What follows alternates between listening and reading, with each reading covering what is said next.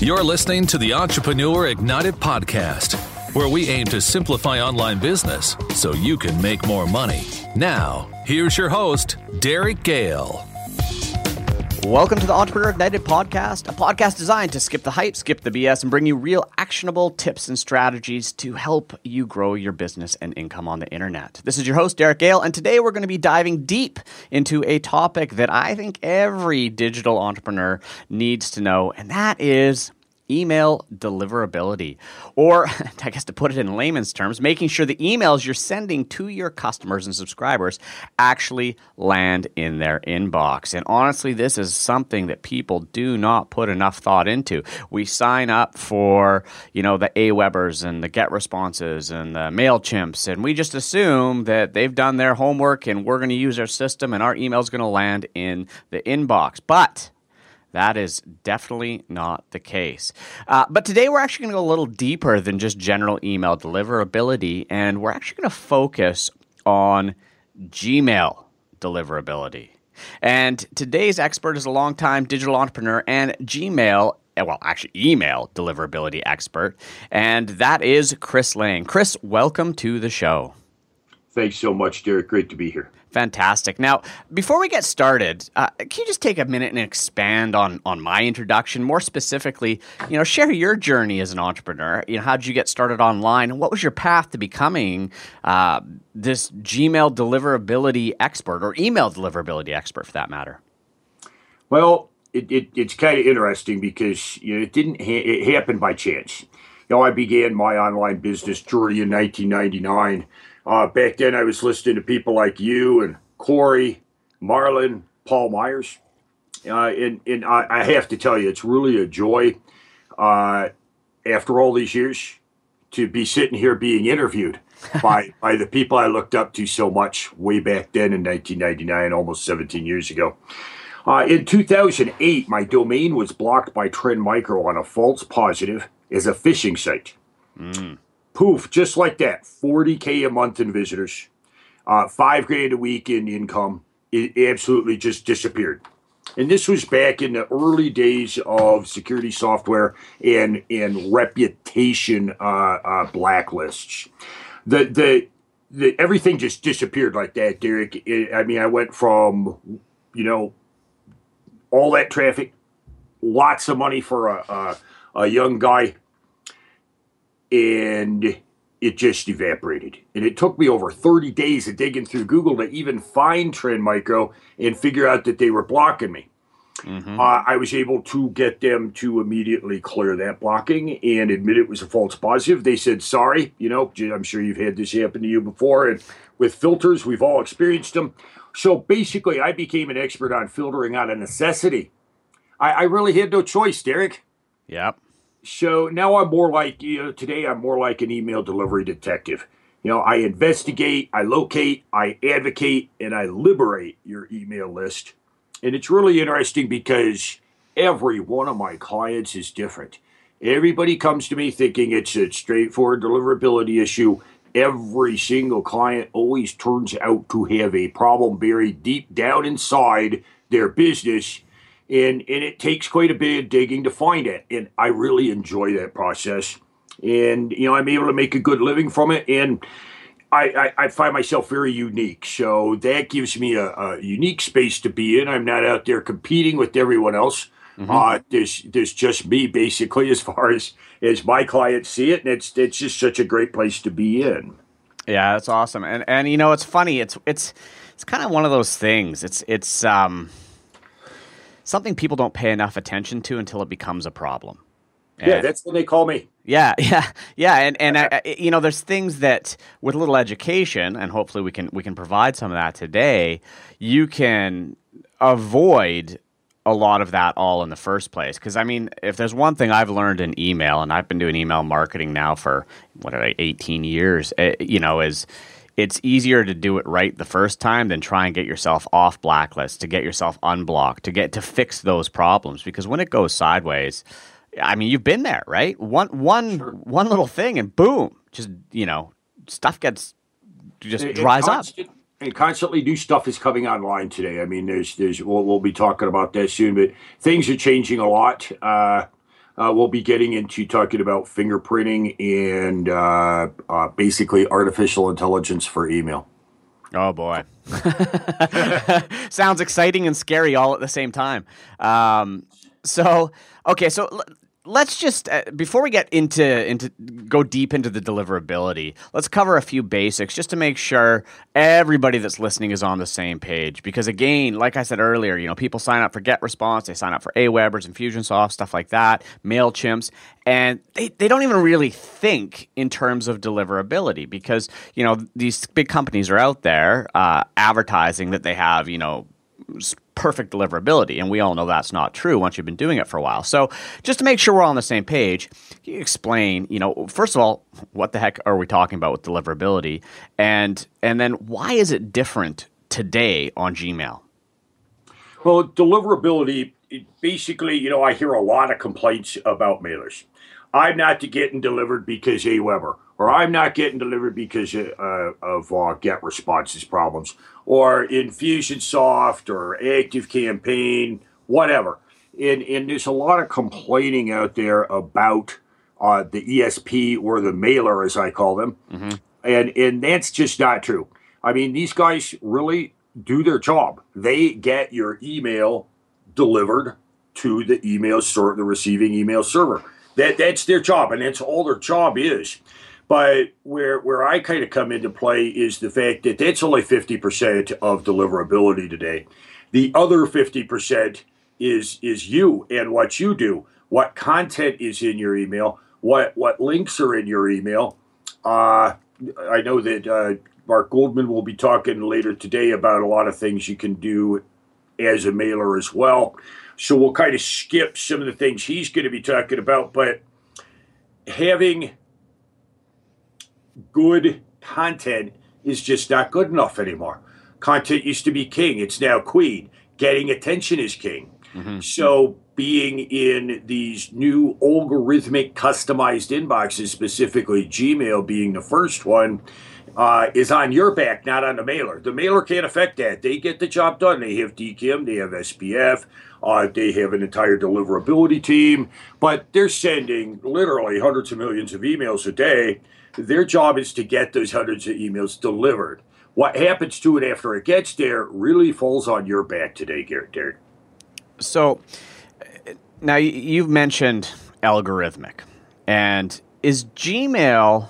And I'm trying to think, is Gmail the first sort of big platform that is using that algorithmic inbox, trying to determine what you should see and what should go into these other folders? Exactly.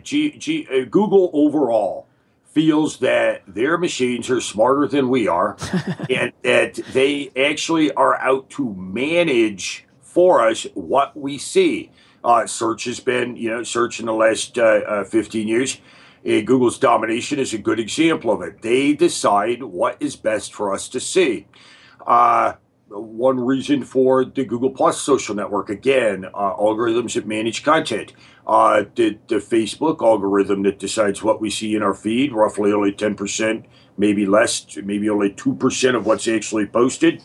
Again, these large entities, and I call them the big four, Microsoft, Apple, Google, and Facebook. These four are out to basically manage our day for us and only show us what we all want to see because they know it already. And that's what Google's begun to do with Gmail in the last 4 years, is try to provide more options so that we can see what we really need to see first in our primary tab if you're using tabs, or the priority inbox if you're using that option. And the filters are no longer static filters. It's no longer a decision-making engine that says this email goes to spam, this email goes to the inbox. Now we're seeing, the social tab is actually very helpful in Gmail because I like to get my social alerts, but I don't like them to clog up my inbox. Yeah. The promotions tab is another issue, and we've actually, through testing, seen that getting out of the promotions tab will raise your open rates 8 to 10%. We've proved that in multiple tests with multiple clients, and it's true. Yeah. The problem is you can't tell if you're in the promotions tab. Yeah. And Gmail is highly customized and personalized. Just because I'm seeing your email in the spam folder or promotions doesn't mean that someone else is. So we're looking at more and more highly personalized delivery and management of our email, and we expect to see Apple, Microsoft, and Outlook.com specifically, and Yahoo follow suit. Microsoft just made a big purchase of an AI startup, and their plans for that is to integrate it into Outlook and Outlook.com. Right. So, I mean, what we've seen in Gmail now, we need to expect to see that across all the big email platforms. Yes, and this is a good thing. I mean, Robert Scoble said this quite a bit about Facebook. Even though all of us hate the fact that our posts are rarely seen on Facebook, he still contends years later, as we've been talking about this for 4 years now, he still contends that these filters are a must to reduce noise in social. And we're starting to see that same idea in Gmail in the last 2 years since 2013 when the promotions tab suddenly popped up. Got it. Now, so, and I want to dig into the Gmail and the different tabs that are in there. But do you have any stats on Gmail as a percentage now? I mean, I know it's huge, obviously, but I mean, you've seen a lot of databases. You have exposure to a lot of different lists. Is there kind of an average percentage of the database that you're seeing right now that are Gmail users? Yeah, when I decided to go behind the scenes completely a year ago and be a deliverability consultant 100% of the time, the first thing that I found out is that these large lists, many people that you know personally, I work behind the scenes for, Derek. And the first thing I found out was that nobody has any idea what their list is comprised of. Sure. I mean, you see where the email is open, you might see where it went, you might see stats about deliverability, but nobody ever bothered to look at the list themselves and see what actual footprint it was comprised of. So I wrote a quick script that could connect to my client's list, and very quickly I found that, especially within internet marketing lists, Gmail comprises 43% of your list on average. Wow. And just so I'm clear as well, and I'm learning as we go here. That's why I was so looking forward to this, because I've had so many questions about Gmail deliverability. And with Gmail, we're talking about Gmail. So everybody thinks that at gmail.com. But does this also apply to Google Apps accounts? So, for example, all my email comes into Google Apps, right? It's run through a Gmail effective interface. So is this being applied, what we're talking about, does it apply to anybody running email off Google Apps as well? Well, you hit a big one here that I don't really talk about in public a whole lot, because that 43% is just, that I mentioned, is just Gmail. At Gmail. Yeah. Now, when you start to look, when you start to use my software that I developed to analyze lists, you'll find that the total Gmail footprint comes in at about 60%. Yeah. And that being Google Apps, and you've got a whole lot of people that got sick of the spam in their domain-based email, and then they use Gmail to pull it from the pop and are actually reading their email in Gmail. So Gmail actually can come in as high as 60% of your list. That is a massive footprint. I mean, that is just something you can't ignore, Derek. Yeah, absolutely. And that's really interesting that you knew those numbers, because it's been, I've wondered, but had no way to really look into that. All right, so for everybody listening, you got to pay attention, right? I mean, Google is controlling a huge percentage of email that's flying around the internet and where it goes. So now let's jump in here. We've got, first of all, the tabs that we have. So Gmail rolled that out. We've got our inbox, right? And that's the ideal place we want to land. Yes, like I said, we've tested the difference. It's impossible to tell exactly how much damage the promotions tab does to your deliverability. But we have found that getting to specific clients in exact case studies out of the promotions tab, one raised their open rate by 10%, another one raised their open rate by 8%. And this was after both of them scrubbing on engagers on top of it. Right. So scrubbing engagers without having a Gmail deliverability audit, and really looking at whether or not you're simply just not being seen. Using one of our strategies you get out of the Gmail promotions tab, a client of mine had 200 unsubscribes in one day. And that was because no one was seeing his email until he got the heck out of the promotions tab. Yeah. He was thrilled to death to get 200 unsubscribes, and so was I, because I knew my stuff worked. Yeah. It's the only real test is ripping out everything that could possibly send you to promotions and then seeing if you get an increase. Then you know you're there. Right. So now let's dive into the actual how do we get out? I mean, there's so many different elements, I'm sure, that the algorithm's looking at to determine what goes where. What are the things that we need to be paying attention to? Well, Gmail is basically made up of, as far as we can tell, of 450 independent algorithms. Oh, geez, that's it? Yeah, that's it. Not quite as many as Google search, but there's a lot of them. And it all depends on how those are weighted each day. And as we know, Google's constantly changing, and they don't want people like me to figure out things. And trying to game the promotions tab is a mistake. Google said publicly, the head of Gmail said, do not try to game the promotions tab. If you're in the promotions tab, you belong there. So I disagree with that, because basically ending up in the promotions tab is because the promotions tab is for businesses. Mm-hmm. So when you do things that typical businesses do, then you end up in a promotions tab when really your subscribers want to see your emails in the primary. Yeah. So avoiding things that businesses do. And here's the top 10. We'll go right down them. The number one mistake, Derek, is thinking that they are really that into you. And when really they're just not that into you. And I had a guy tell me on a discussion about the promotions tab, there was no way he was going to rip up his big, beautiful emails or change his hard-hitting copy just to jump through Gmail's hoops. This same guy was getting a 20% open rate on opt-ins the first day. Ooh. That's pretty low. I expect 40 to 60 on the first day. At least. First contact, 20%. And he says, I'm not changing anything. So so that's really the crux of the thing, is not believing that they are just not that into you.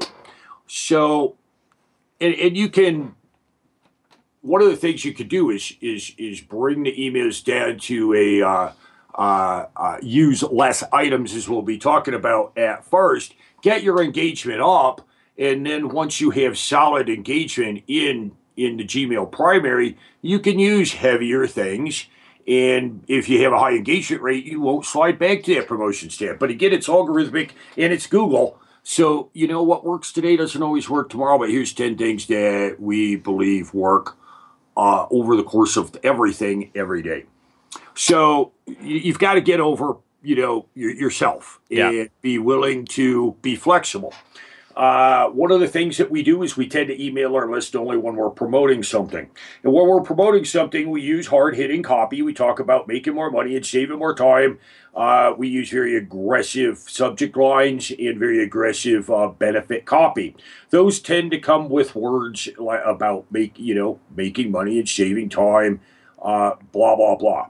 Mm-hmm. So just the simple act of being an aggressive marketer can cause you to use money words. Yeah.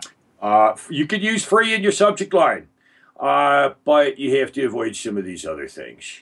So only emailing your list when you're promoting something and talking to people like, you're on stage at TNC or you're a presenter on a webinar. Yeah. That kind of tends to be broadcast copy, and that's copy that businesses use. Okay, so just to stop you there, so I totally agree. Just constantly sending promotional pieces with that language, that makes total sense. Their algorithm's going to start to flag you, and I assume that their algorithm is actually looking at you as a mailer as a whole. They're not looking at each piece individually as much as they're looking at your history and reputation. Is that the case, you think? History and reputation still gets you. Well, let's talk about reputation. Reputation is based on IP. Having a dedicated IP address is absolutely a must to reputation. However, to have a dedicated IP address, you better be emailing every day. You have to keep that volume steady. I know Mark will be talking to you about that later today. And in history, let's talk history. History is best represented as engagement. If people are opening your emails, leaving them open for a good period of time and actually reading them, we know that Google tracks everything, bounce rates in Google Analytics, how long they spend on a site is a big indicator. So getting the email opened, it's interesting. I'm reading it. I'm enjoying it. I've read the email, and a lot of people disagree about whether or not they can track clicking the link. I know they at my last dollar, they tracked the clicks. And so you're open your time on the email and clicking the link. That's engagement. More engagement, that's your reputation there within Gmail outside of typical IP reputation. Yeah. So getting that engagement, that's subject lines that get open. I tend not to open things because I know I'm going to get a pitch and I don't want to buy anything. So mixing content. I was just at BlogHer, a female event for female food bloggers. And I said, here's one of the things I developed for that show is I said, okay, so you're always developing recipes and emailing on them. How about if you put the ingredients in the email body and then the link to the actual cooking instructions? That's going to get that email open a number of times when I do my shopping. And then once I'm back home, I'm going to open that email again and click the link on my tablet in the kitchen to be able to see the food instructions. That's a lot of engagement. I mean, the email gets open numerous times. I've clicked the link numerous times. I go back to it after it's there. I might star it and save it in a folder. That's pretty heady engagement. Yeah. Okay. And so you said you had 10. I think we're on number 2, and then I sidetracked you. Yep. Oh, sure. Sidetrack me if you want. I can go. No, on. That's great. Stuff. I'm trying to keep it short. Yeah, no, that's great. I could talk about this all day. So I'm glad you had a list we could follow, or we would totally go off on a tangent and talk all day. So okay, so I think we're on to number 3. Yep. So, and I'm actually counting them down like Letterman from the least important to the most. So, okay. A lot of one of the big mistakes here is you use small text because you've got a really big phone. One of the things that I discovered when I built a funnel for a civilian marketer outside of internet marketing and in a very 99% female-based audience was in Google Analytics. I found that 63% of her public traffic was mobile. But beyond that, I found that 60% of that 63% was all iPhone 5. That's a very small device. So big mistake here is using small text because, hey, I've got a really big phone. Judging your email via our very large devices that people tend to have these days and not digging into Google Analytics and looking at what your traffic coming into your funnel is actually using and discovering that for the civilian market, the biggest footprint is a phone that's only 355 pixels wide, that being an iPhone 5. And just like mobile getting for search, I believe that the less friendly an email is to the mobile device, that there's probably within those 450 algorithms something that looks at how usable the actual email is on a mobile device. So I actually hard code my HTML in my templates, and I use big fat 22 pixel font when I'm sending a tweet type email. Hey, I got something great for you. Here's what it's going to do for you. Here's the link. That's it. So I use 22 pixel font in those. Wow. If you're using longer copy, I use 18 pixel font, and I use Arial, which is usually what's available to you for formatting in your HTML editor on various ESPs. Big round font. We could go farther with custom templates, but really, the biggest mistake you can make within email formatting is judging it by your own phone. Because if you dig down into Google Analytics, then audience, then the mobile tab, then devices, I think you'll be very surprised at what people are actually reading your email on.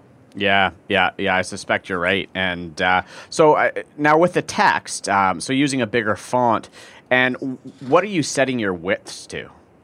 I tend to let the device handle that. Mm-hmm. I just let it overflow. Okay. Now, if you're reading things in Outlook on a typical widescreen monitor day, that text might run over the sides of the page. Mm-hmm. And there's some very well-formatted email editors out there, ClickFunnels being one of them. I'm a dinosaur, Derek. I mean, until this past year when I finally decided, okay, I'm actually going to care about the open rate instead of the click-through rate, I finally moved from just sending plain text like you and Corey used to when I read you 15 years ago. Mm-hmm. So I just let the font overrun. Yeah. And just let it break. In using heavier templates is something we're going to get into here in a minute. I just love small phones and big text for me. And again, it's not about you. You have to give up what you think is pretty and serve the person reading it. And that's going to, now we're back to engagement. Did I actually read the email on the mobile device? Or was it so small that I couldn't pinch and zoom and manage to do anything with it on these smaller devices that are these legacy devices that are still very prevalent? So again, we're back to usability. I can't read it on the phone. Boom, I'm on to the next email. And that email will get pushed down into page 2 or 3 of Gmail, never be seen again. Right. Okay. All right. So I think that brings us to, where are we at? I think that brings us to number 4. Okay, so here's the big one. Business names as your from address text will go to the Gmail promotions tab in an instant. Ooh. We tested this the other day. We sent 2 campaigns from ActiveCampaign for one of my clients. We used his blog name, his business name in one email, right to promotions. 30 minutes later, we sent to the same list using his from address text that is his personal name. Bam, right to primary. Absolutely no changes in the email except for that. Business names. Don't pay attention to those branding experts. Be a real person. Yeah. Just like in social. Yep. And okay, so and that makes complete sense. And I mean, that's just good practice anyway. People want to hear from people, not businesses. So now, one of the things though we can't get out is our the business address, the opt-out links, the unsub stuff that exists in every commercial email that would never exist in a personal email. True. And, Jack Humphrey and I talked a lot about this when the promotions tab came around. Because when the promotions tab came to be, it was pretty brutal. Mm-hmm. I mean, a lot of major businesses lost a lot of money to the promotions tab. Mm-hmm. Everybody wanted to try it. It was new. And all of us are like, what the heck do we do with this? I mean, we have footers. The email header obviously shows that we're sending from a mailer. Mm-hmm. We have unsubscribe links. And, of course, we have our canned spam compliant address footer. So we figured we were just screwed, threw up our hands, and went and did something else. A lot of people lost a lot of money for Christmas in 2013. Mm-hmm. But things, just like Google always does, they make a big impact with a new algorithm, and then it slowly eases up. And when I began to really notice how dynamic Gmail is when I started to notice that people like Ryan Dice and Jeff Walker are in my primary tab one day and they're in my promotions another. Mm-hmm. Come back the next day, they're back in the primary. So that was when I really began to think about the fact that there's something else going on than simply identifying mailers and putting them in the promotions tab. And that's what started this whole last year of analyzing this. So sure, those exist. If you're sending spam, and you're getting a lot of spam button clicks, then Gmail will use those items against you to fingerprint your email and identify it. Mm-hmm. But if you're getting engagement and et cetera, as we just, time on email, good presence on and usage on a mobile device, those are not being a factor anymore, which has really surprised me. So you would think that just being a mailer and using an ESP to mail to a list would put you in the promotions tab. That is untrue. Right. Okay. Surprisingly enough. Okay. But the next item here, using lots of images. You're already serving an image as it is because you've got an open pixel in your HTML email. Mm-hmm. Then businesses tend to go on to use an image header. Then they use an image in the email. Then they might use an image footer. Then they might have lots of little icons to all of their social profiles. Basically, I look at it as you're allowed one image per email. Use it effectively. I would rather see you skip that big fat header and use an effective image in the email to get the click-through. Mm-hmm. Say like using, one of the most popular ones that works real well is a YouTube player thumbnail. Yeah. Looks like it's a video. You're going to click, will that play? You click it and you're off to the site. That's a good email, and I've seen that be used with big success. But, it's not Pinterest here, guys. You don't need lots of images. You just need one effective one. Yeah. You don't need a big image header to remind people who you are. If you're not mailing 1 to 2 times a week, you've already pretty much screwed up badly. Mm-hmm. You don't really need a header in every email to remind them who you are. Your from address text and your subject line should already be doing that. Just skip those. One email per one image per email. And of course, when it comes to Outlook, you do want to use an image because you have to, a lot of times, enable images. I mean, I don't enable everybody's image. I want my email to run fast. And phones do, lots of phone clients do not enable images automatically. You have to select to do that. So if you don't have an interesting image in the email, your open rates could be vastly skewed. So I recommend using images, but skip the branding stuff. That's what businesses do, and that will get you to the promotions tab. Right. Now, the... okay, so yes, I had a question. I lost it, but it's back. So we don't want to use images, but what about using, say, rich text formatting? Because as you're talking about this, I'm thinking about my newsletter. I'm like, damn it, I got like 3 images in there that are just, dividing the different sort of, segments of the newsletter. And, obviously I could convert those to text, but I would use a little bit more of a rich text formatting, so maybe a larger font and something like that. How does that impact versus images? Oddly enough, that's the next one on my list, and that's perfect. Using big, fat newsletter style templates. Those came around a few years back, and I got complaints at times. People would unsubscribe saying, "You just send text. It looks like an email from 1997." Well, that was, maybe a negative 2 or 3 years ago. Nowadays, you might have to bend a bit for Gmail. Mm-hmm. I would not use images to separate things. In my emails, what I basically use is just a couple of break tags. I don't use tables. I don't use paragraph tags. I don't use 20, 30 different entries in a style sheet. I look at an email as having one job. Mm-hmm. Its job is to get opened and get the link clicked. Yeah. And I'm a pretty much a dinosaur when it comes to sending email. I've been with AWeber for 17 years for one list. And that's all I want people to do is open the email and take the action I want. And I think your email should be built to do such, to get the person to do what you want. Just like a funnel, your email is a mini funnel. Yeah. So, you can tone down that HTML. You can use spacing. You can just use break tags. Again, it's really hard to tell what mobile device you're going to be on when that email is read. So, using HTML that degrades gracefully and adapts to the particular device well. And for me, as someone that's written code, going back to when I first started my first site, first thing I did, I ran down to Barnes and Noble and bought myself an 800-page HTML book.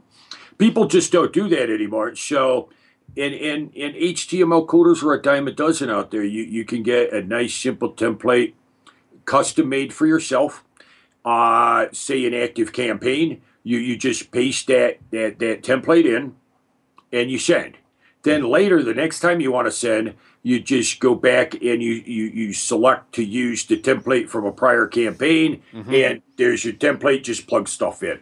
It doesn't take a lot to understand basic HTML and how to plug some text in between some break tags. Sure. But one thing that's definitely happening is Infusionsoft and its very heavy HTML magazine style templates, because there's so much HTML in comparison to how much text there is. There's actually way more HTML and style sheets and tables than you actually have text in there. And God knows who is actually using that same template. Yeah. So if they're going to Gmail promotions and the biggest footprint in your email is the same HTML, hello, promotions tab. Yeah. And that's, it's funny you bring that up because, I use Infusionsoft. And just last week I was going through one of the templates and I customize it because I don't like using, a canned template. But after I cleaned it up, simplified it, pared it down so it looked like a regular email, I looked behind the scenes, and the amount of code that was sitting in there was obscene. That's the problem with those WYSIWYG editors. Yeah. Is you think you're actually paring it down, but what they're doing is each time you modify it, all they do is leave the HTML that was there. Yeah. They just don't show it. So there's no way to back things out. So every modification you make through a WYSIWYG editor, you still got that background code there. It's just not having effect. So now as you try to clean up the email and you add new elements, you're actually adding even more. And when it comes to, formatting in a WYSIWYG editor, well, now they're going to add font tags, basically the dinosaurs of HTML from like 1998. And now you're going to have tons of font tags and et cetera, and pixel size. It just becomes a disaster. So my suggestion is, just hire a guy on Fiverr to build you a nice little template that's all your own, and then just plug your elements into it. Yeah. Not that hard to do. You can use the WYSIWYG editor. It's going to blow the code up again, but at least you're starting with roughly 90% code behind the scenes at that point. Yeah, that makes sense. And you're not getting that footprint from somebody else that's using the same exact HTML. Right. And I guess that's true with any, whether you're using a GetResponse or an Aweber or anything, they all have huge template libraries that you can choose from. Exactly. The problem is God knows who else is using Exactly, the yeah. So in other words, don't use templates. If you can avoid it. I mean, really, all you need is some copy and a link. Yeah. Tell them why they need to click, benefit copy. Yeah. You can get, I mean, if you remove most of these footprints that we're talking about, Derek, you can send flat out pitch emails and go to the primary tab. It's more a matter of how many of these 10 items are you using. Yeah. Use less, and you can also use a process of, okay, I'm going to rip out all 10 of these items and get engagement. Then I'm slowly going to add things back in that I want. And the point at which you start hitting the promotions tab, now you realize where your particular threshold is at, back things off, and you'll be back in primary. Yeah. So, these are not, absolutes. These are just 10 items that, depending on how much of them are used, have effect. Absolutely. Okay, so where are we on the list? We are up to number 4 and number 3, which we can gang up here for expediency's sake. Using SIG files that link to all your social profiles. Having lots of links in email. This is one of the problems that come with those big, heavy templates. You've got them in your email list, Derek. For God's sake, why do you want to send them back to social? Yeah, it just makes no sense. I've got them in my email. Why do I want them to follow me on Facebook? I don't want them to see a post on Facebook that they might also get in email. They don't quit following you on Facebook and keep the email, they unsubscribe. So I once I've got my leads out of my social funnels, I don't want to send them back. If I want to run a social campaign, I will. But those links, and here's why those links to social profiles especially are a problem.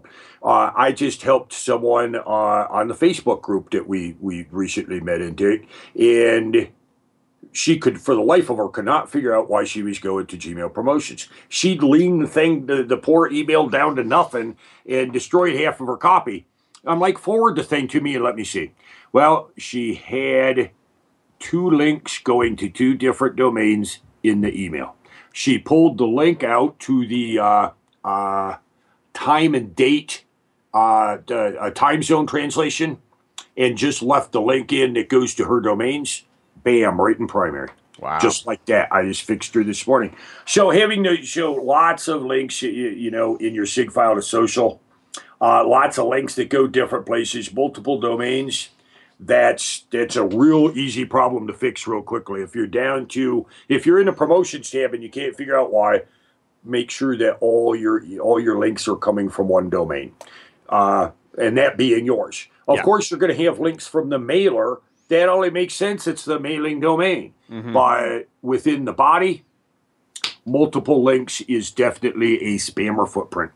And the promotions tab is just a step, between the two, a step away from the inbox and a step away from spam. Yep.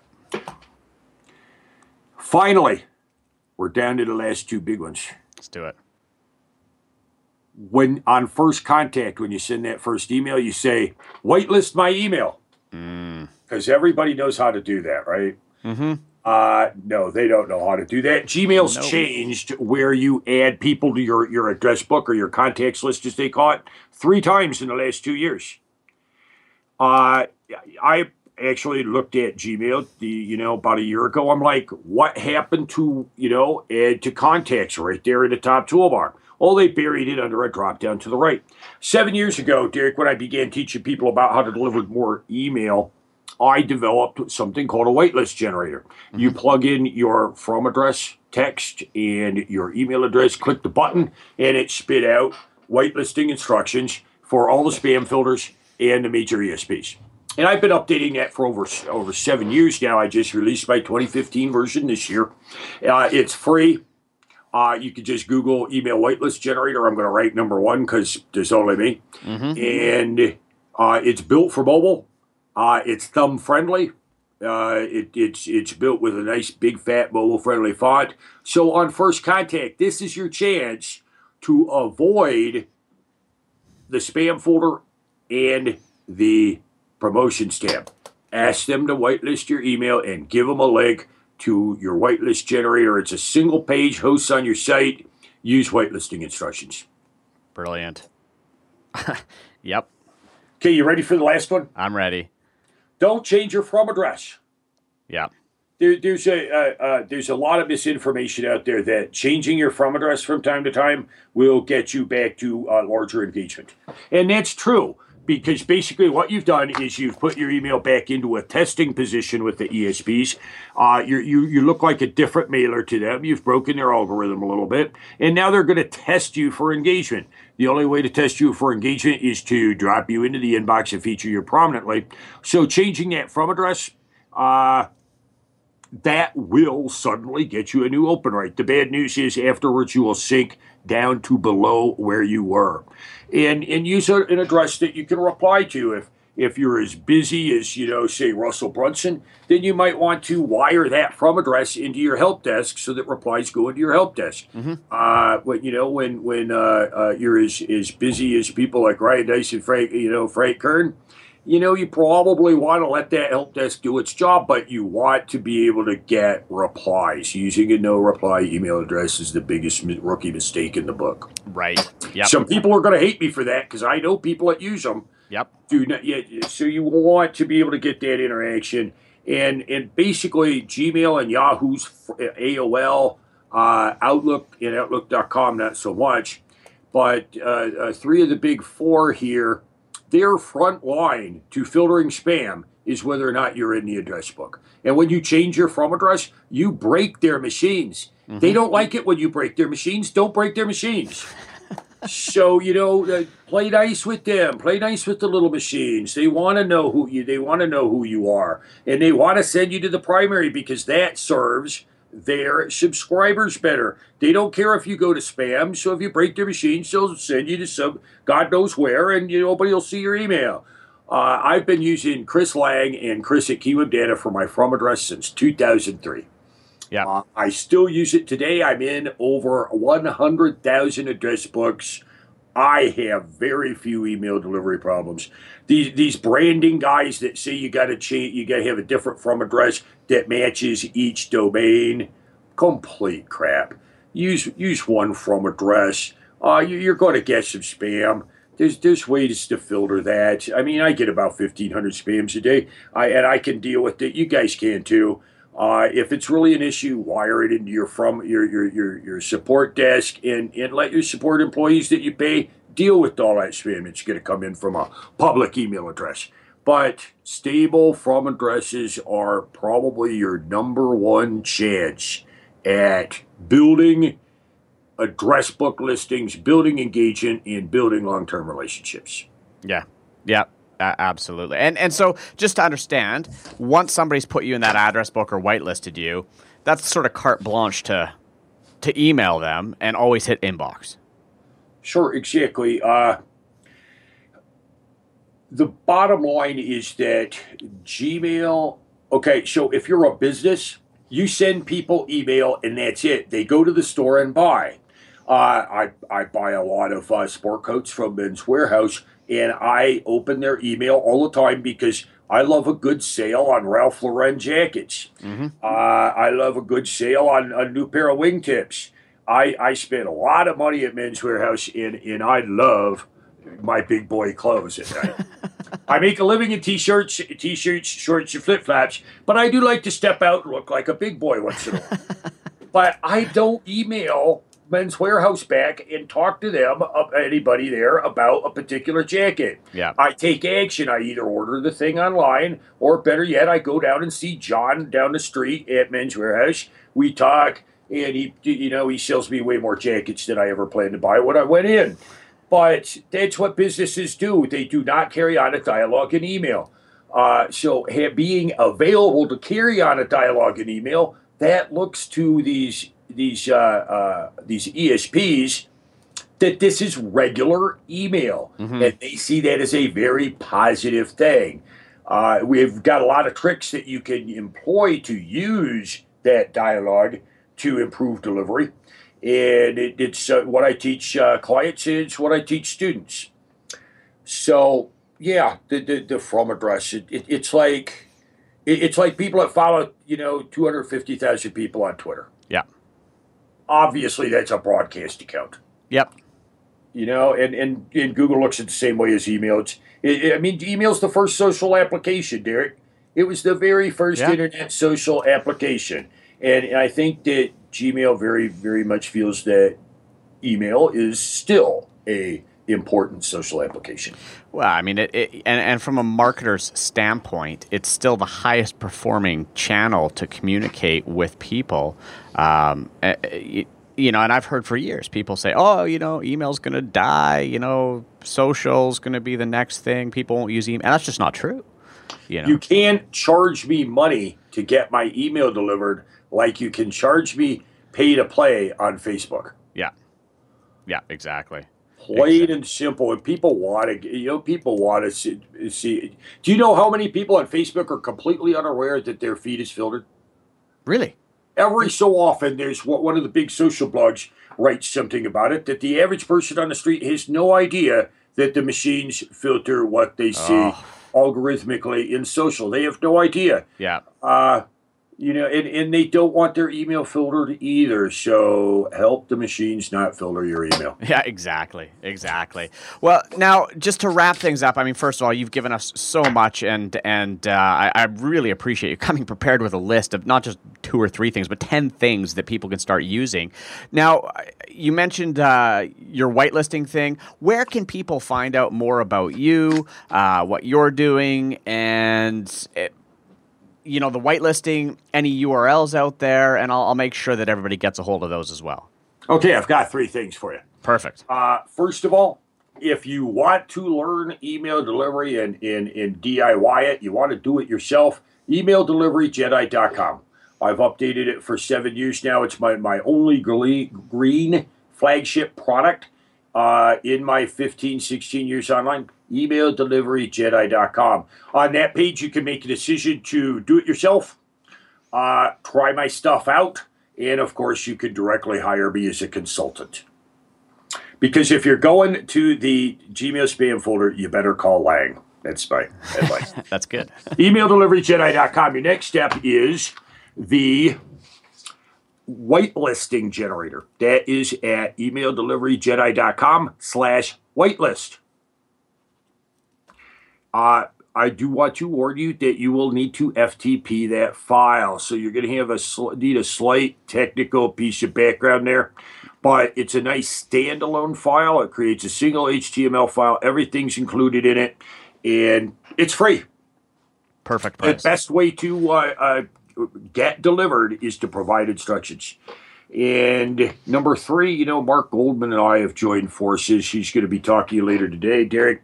Mark Goldman and I have joined forces to launch em13.com, which is a premium email delivery service. If you have a huge list and you really want to get to that inbox, talk to Mark and I would love to help you. Brilliant. Perfect. And Chris, thank you so much. You're very generous in just giving all that information away and unconditionally sharing all that knowledge on email deliverability. So thank you so much for being here today. Thanks for the pleasure, Derek, and thanks for your patience too, because I just looked at the time. I could see we're at an hour. Most podcasters start to get a little nervous about 25 minutes in. No way. Not when it's good content, right? Awesome. At the end of the day, I would rather go over and have really good content in there. And you were given so much valuable stuff. I wasn't going to cut you off. And here's the thing: if you could see my desk right now, I have about 2 pages of notes, and I'll be making some significant changes to my email marketing over the coming week. So I took a lot out of that as well. So Chris, thanks so much. Thanks for having me, Derek. Fantastic. All right, everyone. And as always, any links mentioned in this interview will be included in the show notes, along with the entire transcript of this episode. And you can find that at entrepreneurignited.com/podcast. And also, don't forget, if you haven't done so already, you can automatically have every future episode of this podcast delivered to your smartphone or device. For Apple devices, just head over to iTunes and search Derek Gale or Entrepreneur Ignited or Internet Marketing, and you'll find me, and click subscribe. If you're an Android user, you can also do the same, but just use SoundCloud. And if you like what you heard today, please leave a rating or review on iTunes or SoundCloud. Your feedback and reviews are the fuel that gives me the momentum and motivation to continue making this the best info-packed podcast for digital entrepreneurs. And if you want some more free tips and tools, head over to theentrepreneurignited.com and subscribe to our weekly Profit Report newsletter. Now it's time to take the tips, tools, and strategies we've learned here today and apply the final essential ingredient to making this actually work for you. And that ingredient is action. So go forth, take action, apply what you've learned, and stay tuned for more info-packed episodes of the Entrepreneur Ignited podcast, a podcast designed to simplify online business so you can make more money. This is your host, Derek Gale, signing off. See you in the next episode. You're listening to the Entrepreneur Ignited podcast. where we aim to simplify online business so you can make more money.